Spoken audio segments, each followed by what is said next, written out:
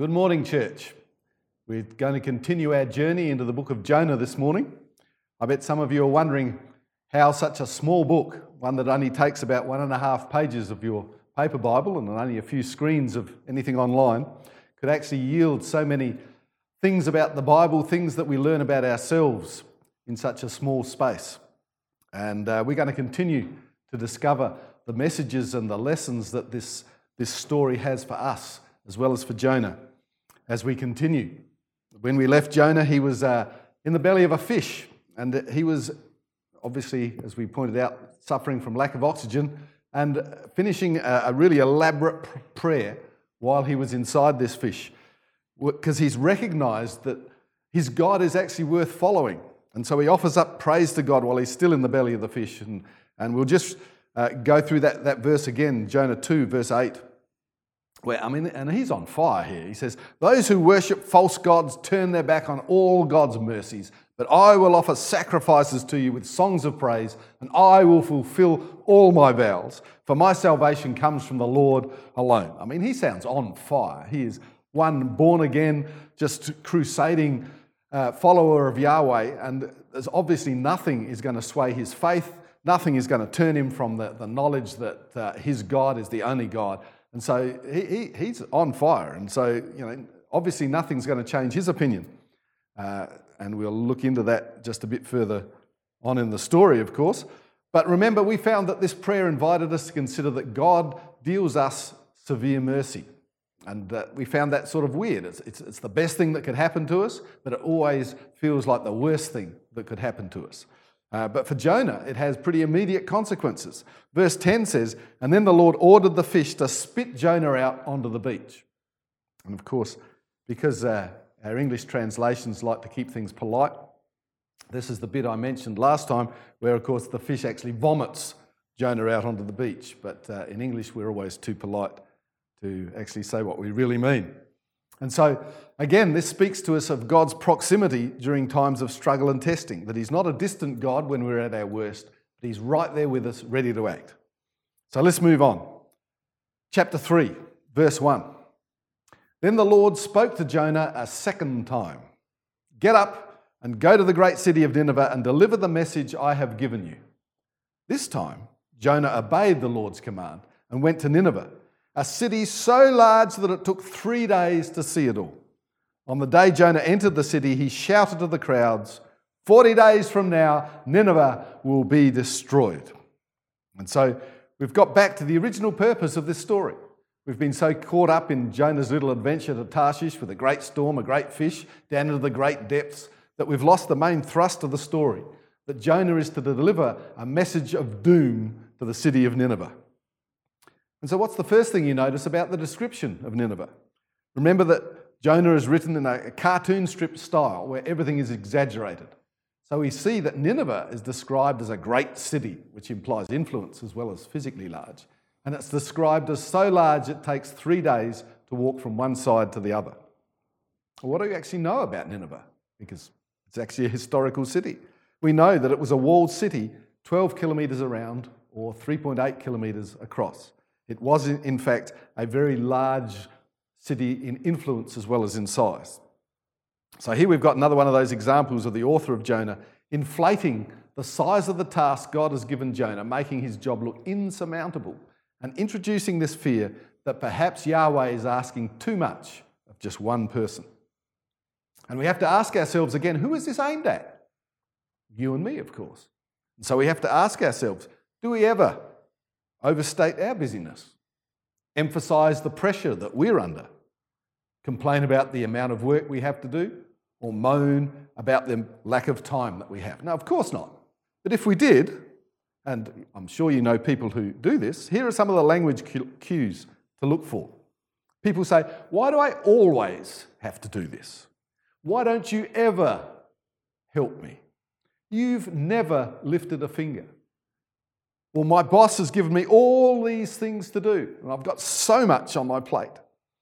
We use absolutes like always and never as indefinable terms like all and so much as excuses to avoid doing what God wants us to do.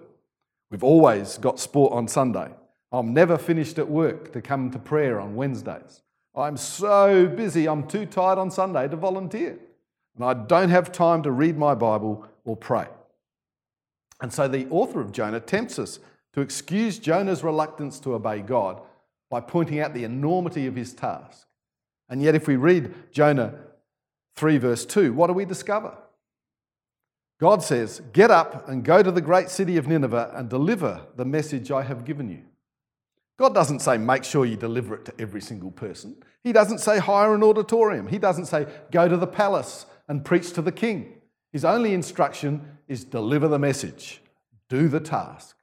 And Jonah's response to God's instruction is the same way we often respond, by using the what is the minimum I can do and yet still obey God tactic. You'd have thought 3 days in the belly of a fish would have got through to him, but his actions say otherwise. Look at the message he delivers in verse 4. On the day Jonah entered the city, he shouted at the crowds, 40 days from now, Nineveh will be destroyed. Now this is minimalist preaching, something I'm sure you've realised that I'm no good at. In Hebrew it's 5 words, in English it's 8. Who does he not mention? Who is this message from? Does he imply, in fact, that God may be merciful? In fact, does he explain himself in any way whatsoever? And it all leads to the question, does he want the Ninevites to repent? No. Does he want to be obedient to God? Yes, sort of. And so what life lessons can we take from this? Well, let's look at it from another point of view. I've done a number of weddings, and involved in doing weddings is pre-wedding counselling. In all the time I've been doing that, I have never once been asked by any couple, what is the minimum we need to do to stay married? That'd be crazy, right? People get married because they want maximum involvement. In fact, I don't know of any personal relationships that we enter into voluntarily where we try to work out the minimum amount of effort required to maintain that relationship, except our relationship with God. And that's what Jonah's doing here. He's doing the least amount possible without actively disobeying God. And although no one has ever asked me the question, I constantly observe people who call themselves Christians going through life doing the bare minimum they consider necessary to assure them a place in heaven. So I'll throw out the question.